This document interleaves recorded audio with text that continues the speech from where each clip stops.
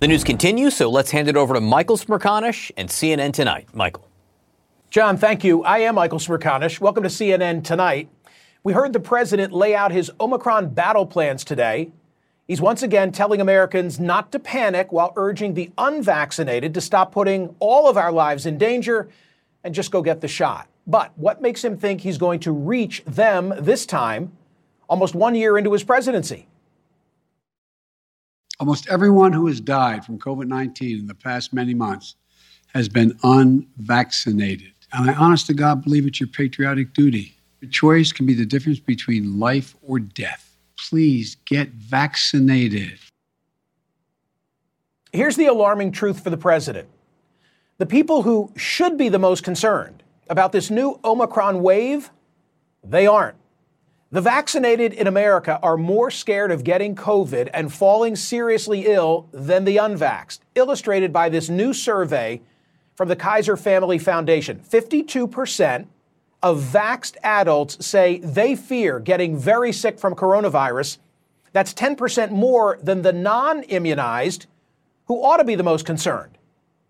And according to a Kaiser count, no speech from President Biden or threat of death is going to sway 48% of the unvaxxed. About half of adult holdouts in America say nothing will convince them to get immunized. Nothing. So now what? Pray it away? You would hope Omicron would be a wake-up call for the unvaxxed, but there are too many voices out there peddling lies to them about the safety of COVID shots. Not me saying it this time, but the president himself. The unvaccinated are responsible for their own choices. But those choices have been fueled by dangerous misinformation on cable TV and social media. It's wrong. It's immoral. I call on the purveyors of these lies and misinformation to stop it. Stop it now. President Biden did try to ease the fears of millions of other Americans wondering how the pandemic got so bad again. Have we regressed back to March of 2020? The answer is absolutely no. No. More than 200 million Americans have been fully vaccinated. In March of 2020, no one was fully vaccinated. We're prepared today for what's coming. In March of 2020, we were not ready. And this is a critical moment. We also have more tools than we've ever had before. We're ready. We'll get through this. But are we prepared for what's coming? And what about what is already here? Omicron has become the most dominant strain in America just 3 weeks after its arrival, making up nearly 3/4 of all new cases now. Even President Biden admitted today this variant spread faster than anyone could have anticipated. We've all seen the long, long lines for tests again. Many of you have waited in them for hours in the cold sometimes. Some of you may have just given up and gone home. Over-the-counter rapid tests are either sold out or flying off the shelves now. So part of the president's new plan is to mail 500 million free ones to Americans next month. But health experts say even that won't be enough for the long haul, and the timing is unfortunate since tests are actually needed right now as we're about to gather again with our loved ones for Christmas and for New Year's. The president also announced he's expanding testing sites beyond the 20,000 the White House already points to nationwide and has added an additional 10,000 more vaccination sites. And he'll be deploying 1,000 more military members to help hospitals if they become overburdened again. More than 69,000 are currently hospitalized with COVID. That's about 35% more than a month ago. And while COVID patients are taking up about 1 in 5 ICU beds in America, the fear is that number could grow again. Hospitalizations are not increasing at the same rate as cases, but the sheer number of infections in a short time could be enough to overwhelm hospital systems again. If everybody gets sick at the same time, we've got a huge problem. Of course, the surge in case numbers are rattling, but Dr. Fauci thinks the true measure of how hard this new variant is hitting us and to be controlled is actually this. If you really want to look at the true impact on society, it's much more important to see who gets sick and who doesn't, who requires hospitalization or doesn't. So if we have a larger number of people getting infected, but the degree of severity is very, very low. That would be very important. And if you just count the numbers of infections, you may get a misrepresentation as to what is actually going on. So severity of cases is what to keep our eyes on now. Does another top pandemic warrior agree? Joining me now is Dr. Ashish Jha, Dean of the Brown University School of Public Health. Welcome back to CNN Tonight, Doctor. With regard to that Kaiser data, what makes us think that people who won't get vaxxed are suddenly going to request a free test? Yeah, first of all, thanks for having me back. This is a real challenge because the people who are not getting vaccinated, in many ways, they've sort of been poisoned with misinformation. So the question is, what's going to motivate them to get testing? Obviously, if places require a negative test, that's going to do it. It's the same thing that's motivating those people to get vaccinated to the extent that they have, which is requirements from their workplaces, requirements from restaurants and other places they want to go to. At this point, that's going to be the major driver for both testing and vaccinations for that population. I'm not faulting the message of the president today, but that expression of preaching to the choir just seems appropriate. I feel that the sort of people tuned into a program like this right now are nodding their heads in agreement, and probably the sort of folks who paid attention to the president already got the message, already got vaxxed, and are probably already boosted. So, it's that perennial issue of how do we reach the people who just aren't on the same page? Yeah, so this has been the big challenge. The administration has tried a lot of things. A lot of us in public health have tried. I think, first of all, we got to keep going. I mean, I don't think we should give up. But what we know, the one thing that we know moves people to get vaccinated is mandates. Workplace related mandates, mandates from other kind of contexts. One of the things I wish the administration had done and would do is put in a mandate for a negative test or a vaccine for flying. That would make an enormous difference because a lot of people want to be able to travel. And if you can't travel without a vaccine, that would really move people. But I think that's going to be the major strategy right now if we want to get more people vaccinated. Do we yet know, does the data yet tell us whether Omicron is less fatal than previous strains of the virus? Yeah, here's why that has been so hard to sort out. So I can point to South Africa data that looks pretty compelling that this may be a milder virus. I can point to the UK data that says, not so sure. And the problem is that right now, both in South Africa and the UK, the people who've gotten infected are either people who've been previously infected and recently recovered or vaccinated folks. And we expect them to have milder disease. So I think we're probably at least another week or 10 days away from really being able to nail down that question. Because if it is less fatal, part of me says, well, maybe there's a silver lining to all of this. It's spreading like wildfire, but maybe in the process, it's providing a level of immunity that heretofore we haven't had. Yeah, let's be very clear. If it turns out to be milder, it would be terrific. It would help a lot. It would be less burden in the hospitals. It would be exactly what you said, Michael, which is it would give us a lot more population immunity without getting people really, really sick. That's the goal. We just don't know. I think the data leans towards it being a less severe disease, but I would not bet the farm on this yet. So, doctor, give us practical advice. People are watching tonight and they're wondering, do I get on the plane? Do I drive to the relative's house? Should the kids go to school tomorrow? I mean, what should we be doing as we anticipate a couple of days now when naturally we're all going to be gathering if we follow precedent? Yeah, so here's what I'm doing. Here's what I'm recommending to folks. First of all, if you're vaccinated and boosted, you're in a very different situation. Omicron is so contagious that there's still a small chance you're going to get infected. But if you're vaccinated and boosted, you're going to do well from a clinical point of view. You're not going to get very sick. I think can kids go to school safely? Absolutely. Can we gather in small groups? I'm meaning family and friends. They can, if everybody's vaccinated, everybody who's eligible. If you can find those rapid tests and get everybody a rapid test, that makes it much, much safer. I do think that those things are possible. I wouldn't go to a large Christmas party right now with 300 people indoors eating and drinking. I think that's unnecessary. That kind of stuff probably is harmful. Your question about flying is reasonably safe. Got to wear a high quality mask when you travel. If you're going to go see someone who's potentially high risk, like grandma or grandpa, try to get those rapid tests and make sure everybody's negative when they show up. Are we on the cusp of a pill literally being a magic pill? Yeah, we are close. I mean, the problem is, so we do have the Pfizer pill. There's also the Merck pill, but that's turning out to be less useful. The Pfizer pill, the Paxlovid, looks really, really good, really compelling, 90% reduction. There are two problems. FDA has been sitting on the data, still hasn't authorized it. I think all of us feel like, no time like the present. Let's go, FDA. The second is we don't have a ton of doses of these things. So we have got to figure out how to ramp up production and get it out. But these things, if once they become widespread and widely available, it'll make a big difference.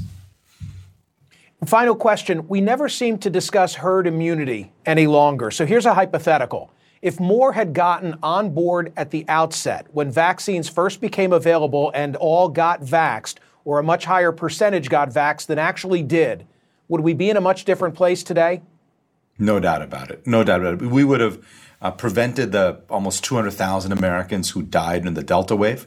And what we also would have done is gone into this Omicron wave with much, much higher levels of population immunity, lower levels of infection, lower levels of hospitalizations and deaths. It's still the ticket out of this pandemic. It's just frustrating that a year after these vaccines became authorized, there's still so many Americans who are choosing not to take it. Well, Dr. Jha, one of the reasons I ask you, final question, and this time I mean it, is because Mayor de Blasio is in the on-deck circle, right? And he's about to impose an employer mandate and has taken other measures and is giving incentives and so on and so forth. Very aggressive response. But I keep thinking that his response is only as successful as what's going on in New Jersey and Pennsylvania and Wyoming and California, because the virus knows no boundary. We're like chasing our tails, right? Yeah, it's true that the virus knows no boundary, and what the mayor does can only ultimately impact New York. And of course, New York is going to be influenced by what is happening elsewhere. That said, if we can get very, very high rates of vaccinations in New York, in Massachusetts, in Rhode Island, individual places, it will make a big difference for those communities. So I support what the mayor has been doing. I know it's aggressive. We have a bad pandemic. We got to find ways out of it. And I think pushing people to get vaccinated is absolutely the right thing to do. Right. I didn't mean it as a negative toward him. I just meant that unless there's a uniform approach here, we're delaying getting ahead of the curve. Dr. Ashish Jha, thank you so much. I really appreciate your being here. Thank you. Some of the social media reaction that's already come into the program. Let's see it.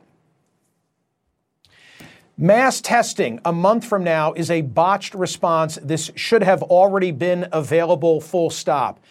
Glitter in my veins, hindsight's 20/20. I can't argue with that. I wish that there were widespread testing already. There is a legitimate question as to whether this is now too little, too late for all the reasons that you've identified. One more quickly if I have time for it. I disagree that a test should be sent out to every American. The only people who will gladly use it and want more are the vaccinated, the people who are not vaccinated. All right, I mean, Sissy, I get your point. In my day-to-day, in my real life, just out and about, going to work, seeing people at a Starbucks, I'm seeing people who are masked. And my presumption is they're vaccinated. Like they're the ones who've been doing the right thing all along. And it's in another area where it's a person who's unvaxxed, unboosted, and not even wearing the mask. Hence my reference to chasing our tails. New York City's in the crucible of this fight once again. If any city can flatten COVID, you'd think it's the Big Apple, but there's a lot of work to be done, which is why the mayor of New York City is offering a big new incentive to join in on the fight. Mayor Bill de Blasio is back with us to spread the word and stop the spread. He's next.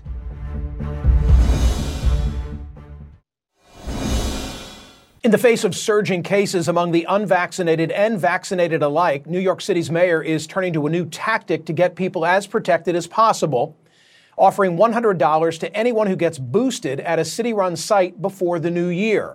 Here's where the numbers stand now. With just over 71% vaccinated in New York State, of those, only 21% are boosted. Will the incentive work, and how likely is it to turn things around? Let's bring in the mayor himself, Bill de Blasio. Welcome back, Mr. Mayor. You've tried incentives in the past, right? With what result? A great result, Michael. I mean, it helped a lot. Look, the combination of incentives and mandates, that's what worked. In the middle of August, we were at 60% of adults who had had at least one dose.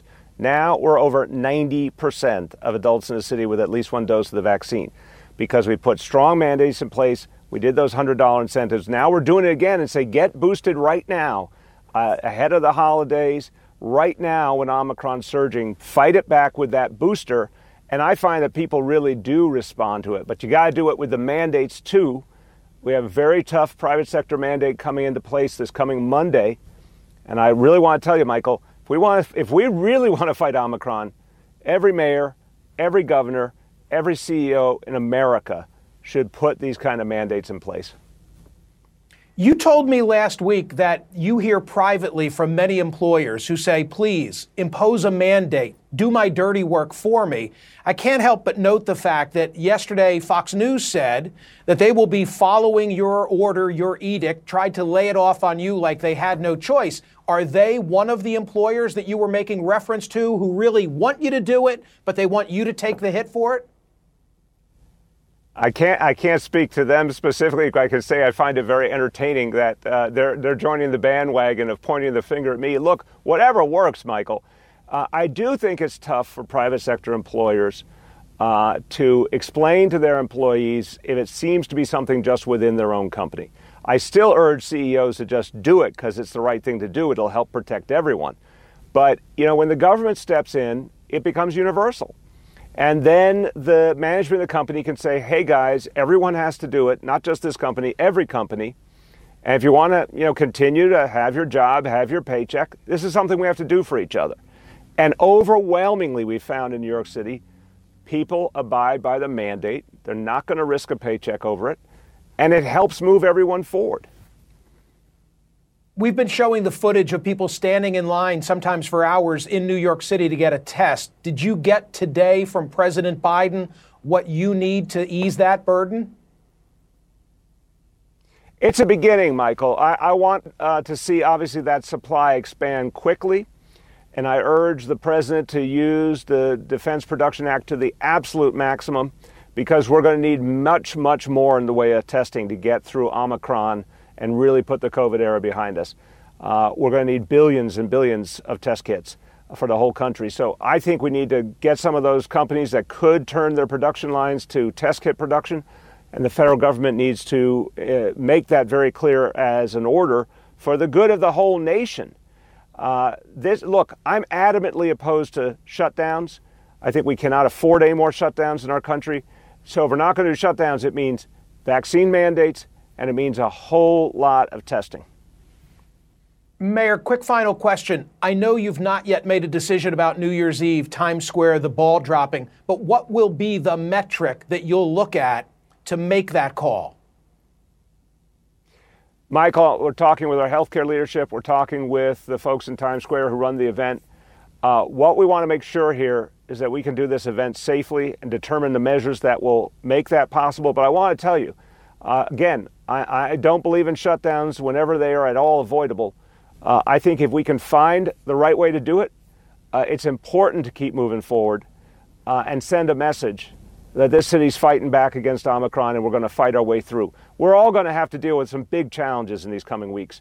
But the answer is not to turn away. The answer is to buckle down, get vaccinated, fight our way through Omicron, and get back to recovery on the other side. Stick around for a second in case I need your assistance responding to social media. What do we have, Vaughn? Put it up on the screen and I'll share it with the mayor. Is this retroactive to those who have already? I knew someone. I should have asked this question. With regard to your incentive, is this retroactive to those who've already gotten the booster in New York City? I'm tired of the folks who have done their part right away being left out of these incentives, and the stubborn ones then get it. What's the answer to that, Mayor?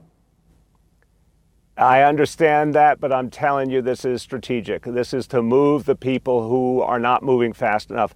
God bless the people who went and got their booster fast. That was the right thing to do for themselves and their families. We gave it to them for free. But if we got to move some other people with an incentive, get them off the dime, get them moving for the good of all. That's a good investment. Mayor, thank you for coming back. My pleasure, Michael. You take care. The anniversary of the insurrection fast approaching. You might think that Donald Trump would choose to lie low this January 6th, but he's Donald Trump after all. And of course, he won't be doing just that. He just announced his plans for the day, and it's raising new concerns. We'll take it on with the co-author of Peril, the perfect guest, Robert Costa, is next.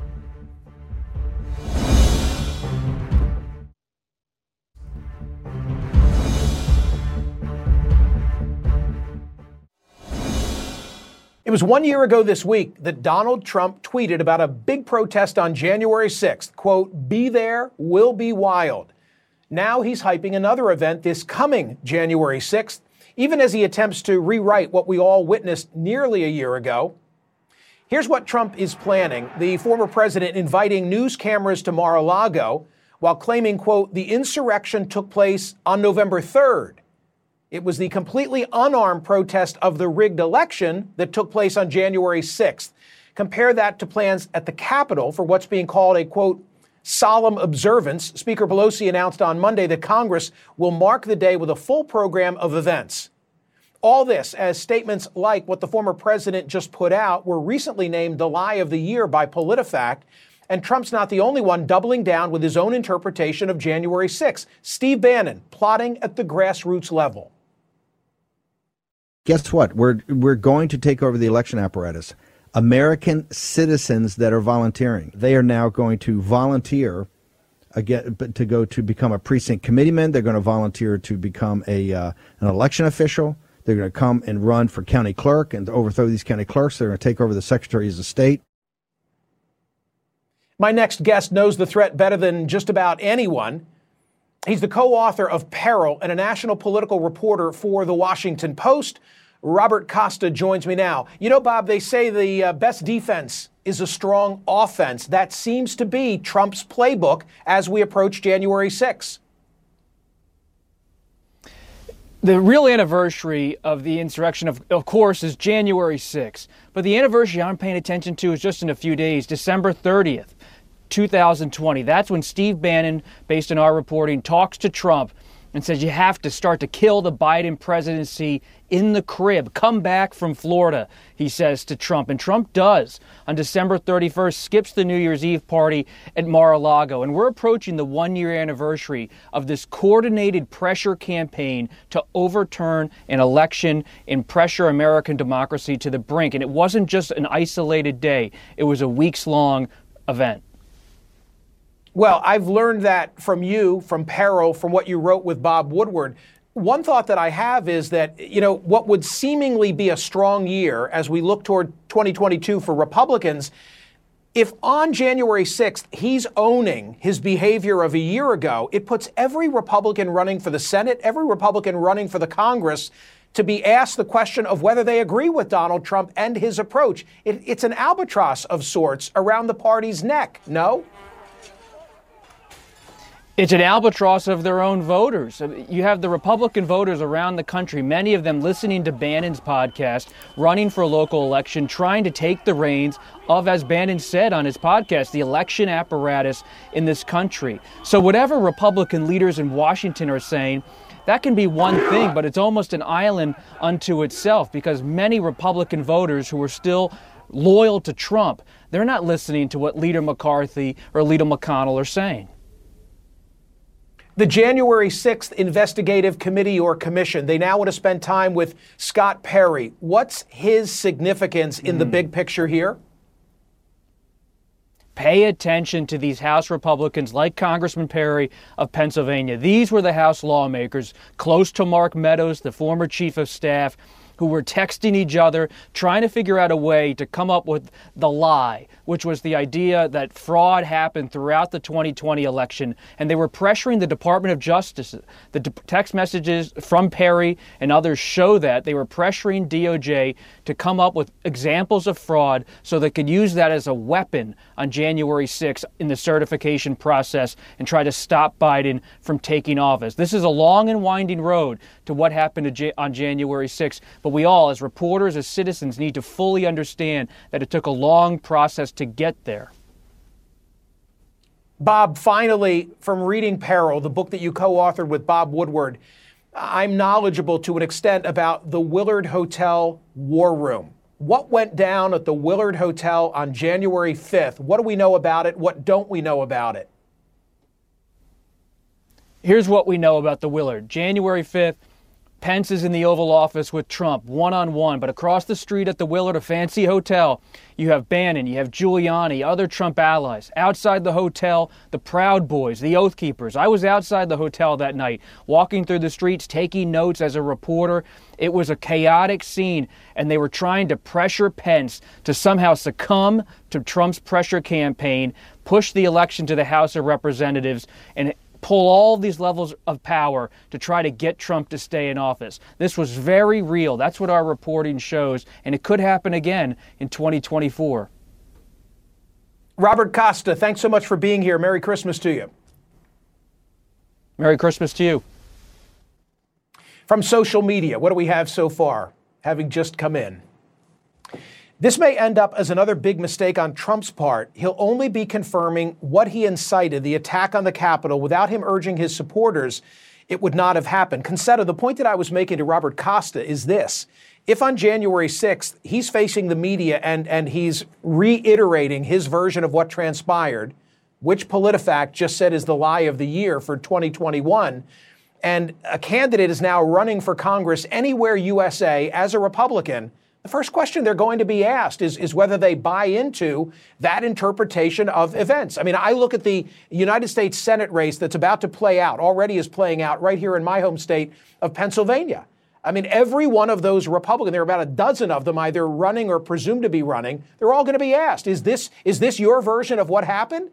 And, you know, from the get-go, that will then be something that will follow them around. Will that be pleasing to 30% of the Republican base? I assume so. But is that the sort of viewpoint that's going to get you elected? I doubt it.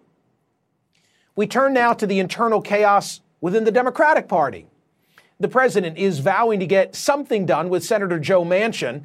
But how does that happen after Manchin's loud and clear no on Build Back Better? Senate Democrats holding a special meeting tonight, and we've just learned that Joe Manchin is addressing his colleagues on that call. Manu Raju will update us all next.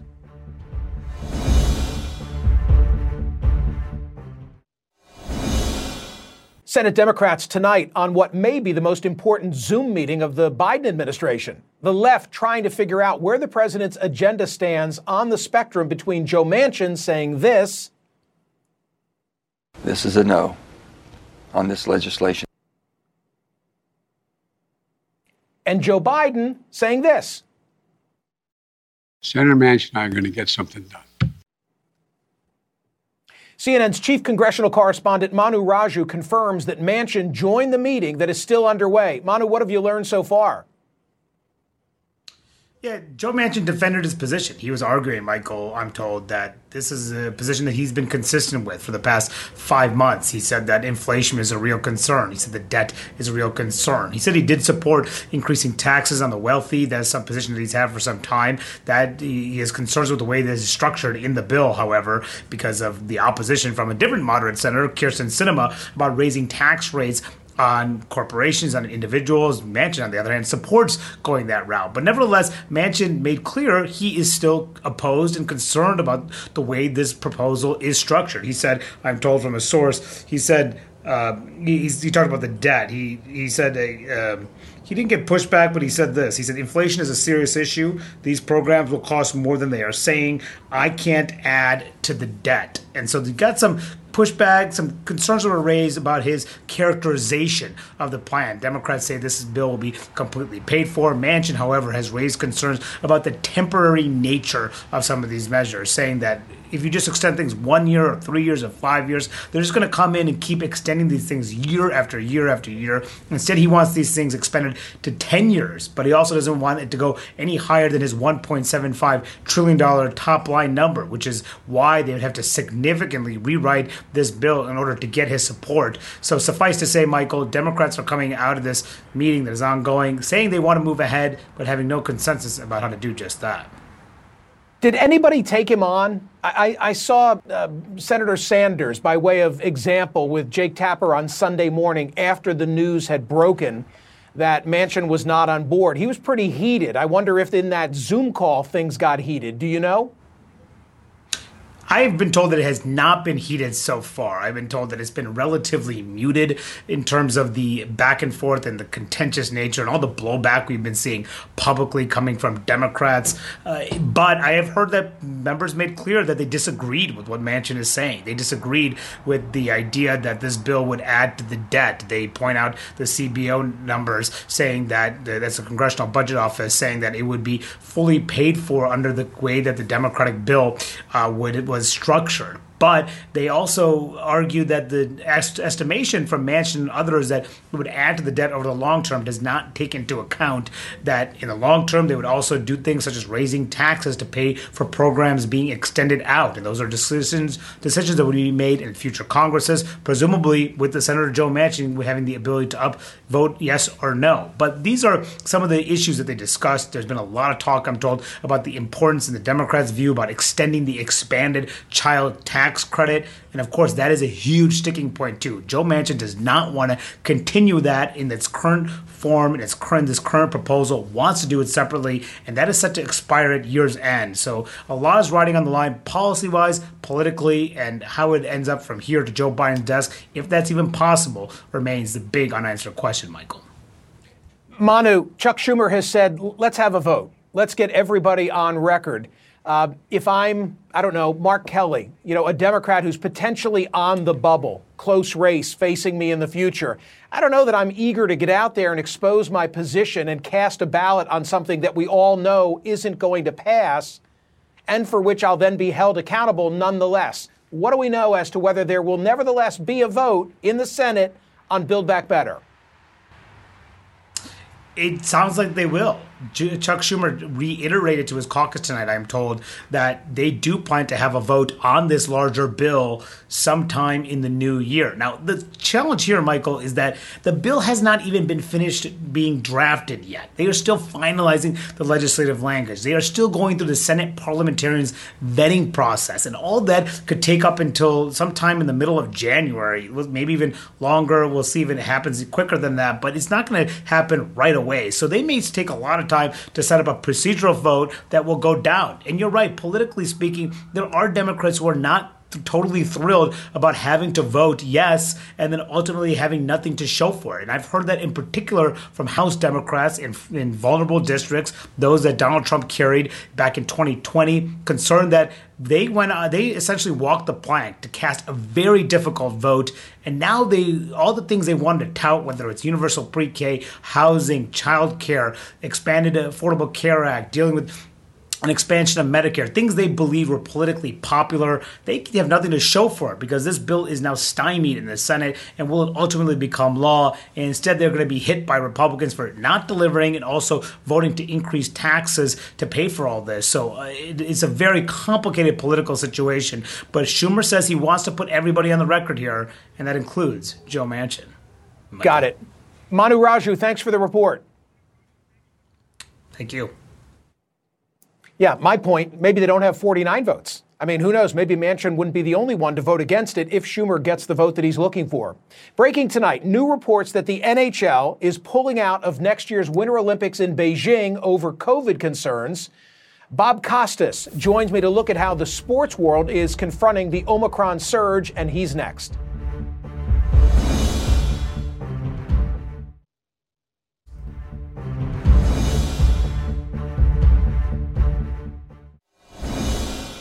The sports world once again serving as a microcosm for this pandemic, with Omicron cases surging, the NFL and the NHL taking starkly different approaches. Hockey players reportedly now pulling out of the Olympics as their season gets paused. Those moves come after 11 teams had to suspend operations because more than 15% of the league went on the protocol list. Meanwhile, on the gridiron, the priority is keeping players on the field. With less than 3 weeks left in the regular season, the league will no longer do regular testing on vaccinated players who don't show symptoms. This after dozens of players tested positive last week, forcing 3 games to be rescheduled. As for the NBA, 7 games were postponed over the past week, but for now, there are no plans for a pause. Frankly, we're having trouble coming up with what the logic would be behind pausing right now. As we look through these cases, this virus will not be eradicated. and we're going to have to learn to live with it. With sports as one of the few things that usually cut across politics these days, we turn to Bob Costas for what it all means. Bob, what's the significance of the NHL development vis-a-vis the Olympics? Well, you have to take it not just from an American perspective or even a Canadian perspective. Well over a dozen nations are represented in the NHL, many from Europe and Russia heavily represented. So those nations will have to fill out their roster without NHL players. And one of the things you have to keep in mind is this, and this indicates no disrespect for what the Olympics represent. But if you're a swimmer or a skier or a sprinter or a skater, the Olympics are the be-all and end-all. If you're an NBA player, an NHL player, a tennis player, a golfer, it's nice, but it's not your be-all and end-all. The Stanley Cup is, the NBA championship is, the Masters is. So now you're an NHL player and the Players Association that represents them, and you're saying, hey, this isn't the most important thing in the world to us, with all due respect. It's in the middle of a pandemic. It's in China, for crying out loud. And on top of that, from what we can learn, and they're always a little bit difficult to pin down when it comes to what the Chinese government might do, but what we've been led to believe is that if individuals test positive, they may be kept in China for as many as 2 weeks to quarantine before they're allowed to go home. You put all that together, and why in the world would the NHL want to send its players to the Olympics? But I should note this. This has nothing to do with women's hockey. The American and Canadian women's hockey teams have been very successful in recent Olympics, and they will go. So I referenced at the outset different approaches by different sport leagues. I didn't even mention MLB, which you're very familiar with, and they're in the midst of a collective bargaining negotiation right now. Give me the big picture view of all of these professional leagues and how they're dealing with Omicron.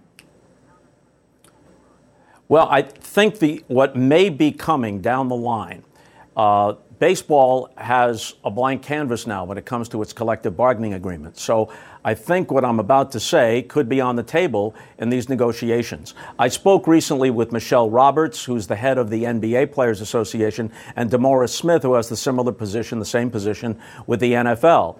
And both of them said that they would be willing at least to consider across-the-board vaccine mandates for their membership. They certainly have encouraged their membership to be vaccinated, and well over 90% are now vaccinated. But if you had, and if baseball was willing to consider this as well, if you had 100% vaccinations and an understanding that as boosters become available and as the consensus of medical opinion is that boosters are needed, it would be very easy for teams and leagues to administer that. It would be much different than people lining up for 5 hours outside a drugstore. You'd come to the facility, it's your turn to get boosted. So then if you were able to say that everyone, all the players and all the people around them, staff, have been protected to the fullest extent that's humanly possible, I think you could then reasonably say, and even the most pro-vax people would agree, I would hope, you could reasonably say that if a player who's fully vaxxed and boosted, a young, healthy, fit player, tests positive but is asymptomatic or has mild symptoms, that guy will be allowed to continue to play. I think ultimately that's the way forward. Otherwise, you're going to have this hodgepodge situation every season with every league until the virus is completely gone, and the virus may wind up to one extent or another becoming endemic. I'm thinking of two things as you say that. Bryce Harper. I wonder how that would go over with certain of the high-profile players. You get the final word. Well, I know that pops into your head because he's a Philly, and that's your team. Yeah, there will be some who will be resistant. You're a lawyer, I'm not, and sports law is a specific area. So there might be some players already under contract who would say, I'm not going to do it, and then you might have some litigation. But going forward, I would think that that would be a condition of employment. Once new contracts are signed or rookies come into a league, that would probably be a condition of employment. One other quick thing. When you talk about the NHL, there are 7 teams in Canada. And Canada as a nation and localities in Canada have different mandates and different regulations. Remember, the Blue Jays couldn't play half their season in Toronto. They had to play in Buffalo. So crossing borders is a particular problem for the NHL and one of the reasons why they halted their schedule for a while. It is complicated. Bob Costas, great to see you. Thank you so much. Before I say goodbye, you had Robert Costa, you had Bob Costas. If you just booked Costas Mandalore and the president of Costa Rica, you would have had a theme for your show. Hey, as I tweeted before the show began, I was convinced I would have a Ron Burgundy moment, and I would screw. And like, you're my two favorite guys, great guests, good friends, and to have you now, I know you're really not the same person. Thank you for that. Time for just one tweet. What do we have? You can lead a horse to water. If unvaccinated don't want it, not going to happen. I know several in a blue state. Debbie, I gave you the data, which says that, what was it, like 40% or so of the unvaccinated say never going to do it. How distressing that is, right? Thank you for watching. I'll be back tomorrow night. Don Lemon Tonight begins right now with Laura Coates. I'm Dr. Sanjay Gupta, host of the Chasing Life podcast. In honor of our 10th season, we want to hear from you. Leave us a message at 470-396-0832 and tell us how you chase life. It could be used on an upcoming episode.